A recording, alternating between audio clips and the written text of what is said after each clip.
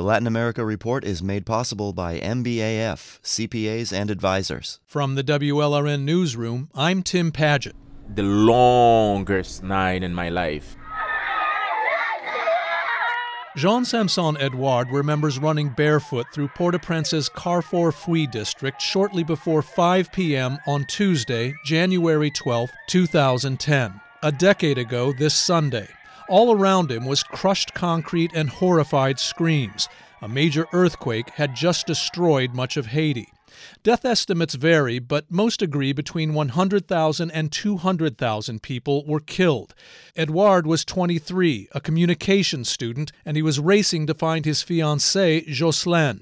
She was a nursing student at the Université Saint-Gérard. The school had collapsed. She was inside the rubble. Now I lose all hope to see my fiancée again. Edouard says he felt especially hopeless as he scanned corpses crushed in Saint-Gérard's wreckage. Horrible.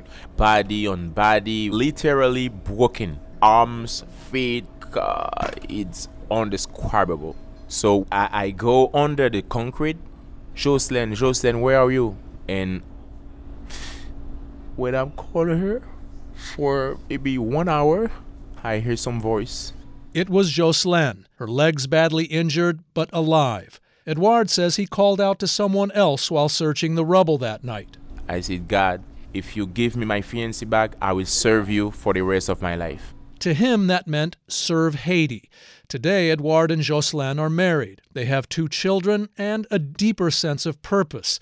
Edouard and I spoke in a restaurant in West Palm Beach where he was visiting relatives. Like so many Haitians after the earthquake, he could have come to live in Florida. But I can't because I have Haiti. I need, when I pass away, my children can say, hey, my father struggled to change something in Haiti. So Edouard returned to his hometown of Arcaia, Haiti, just northwest of Port-au-Prince, and became a school teacher. Today, he's a principal. He also began studying economic development, and he helps run a nonprofit called ECODA that promotes local economic training opportunities. But Edouard concedes the larger effort to rebuild Haiti, after all these years, has mostly failed. That was an opportunity for Haiti to take off, to learn development. Unfortunately, nothing is happening. No planning, no leadership, no project. It took a year after the quake just to get real debris removal started. It took 7 years to reopen Haiti's major hospital. Haiti today is facing one of the worst food shortages in the Americas. Then there's the country's chronic political upheaval.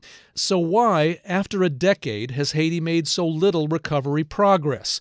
One big reason, the country's spirit has yet to recover. When you need to be psychologically healed first, then it's hard for you to start thinking about development. Marie-Gerda Nicolas is a Haitian-American and a psychology professor at the University of Miami. She was in Haiti during the earthquake and says it's hard to describe just how brutally traumatic it was. For one thing, modern Haiti had never dealt with earthquakes. This was the first there since the 1700s. That's largely why so much caved in. Haiti's building codes were some of the world's most lax. But the quake dealt another, more psychological blow. At the time, Haiti was finally looking up. We had more stability in terms of the political situation. Economically, there was more exporting, more infrastructure being built. We were moving in the right direction. To then have that optimism so suddenly and violently shattered only deepened Haitians' despair. So Nicolas threw herself into creating clinical networks like Rebâti Santé Mentale, or Rebuilding Mental Health, to help Haitians pull through. Among her tougher cases was a woman in Léogâne, near the earthquake's epicenter. She'd lost her 8-year-old daughter in the disaster, but she found one of the girl's legs by identifying her sock and shoe. She went home, she washed the leg, and she put it on the daughter's bed, and she kept it there. Neighbors, fearing the woman had gone mad, wanted to take the leg away. But Nicolas told them, it's a normal response for her to have. The incredibly abnormal is the earthquake. She persuaded the woman to have a burial for the leg. Like that mother, tens of thousands of Haitians weren't able to bury loved ones after the quake. There was one other challenge that made recovery harder. The earthquake effectively crushed Haiti's government, too. The international community had to step in. Its performance was controversial at best. More than $10 billion pledged by governments never really materialized. UN troops were responsible for a cholera outbreak that killed thousands more people and sparked angry Haitian protests. Critics also say the global NGOs that flooded into Haiti had scant oversight and effectively shut Haitians in Haiti out of their own recovery effort. But in South Florida, the earthquake fueled a heightened sense of purpose in the Haitian expat community. The diaspora that always wanted to step up and be engaged, self-organized and mobilized in record proportions. Karen Andre is a Haitian-American attorney and political consultant in Miami. She heard about the earthquake driving home after work. I immediately just made a U-turn and went straight to Little Haiti, went to 54th Street. There she helped coordinate an expat relief effort that grew into an NGO, Conbit for Haiti, or Cooperative for Haiti, which steered funds to Haitian development projects run by Haitians. Political and business elites in Haiti had always kept the Haitian diaspora at arm's length, but Andre says the aid work emboldened expats to demand a larger role in Haiti's affairs. And they got it, including the granting of dual citizenship to Haitian expats. The earthquake knocked a lot of dominoes down so that in Haiti we can go and move the needle. Haiti's a part of me. I feel like it's my responsibility to come back.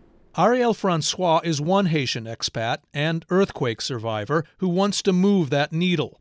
Francois studies criminal law at Florida Atlantic University in Boca Raton. But during the earthquake, she was a schoolgirl traveling in her parents' car in Port-au-Prince's Pétionville suburb. I remember seeing a pink house literally crumble down on this man, and you just see a line of blood.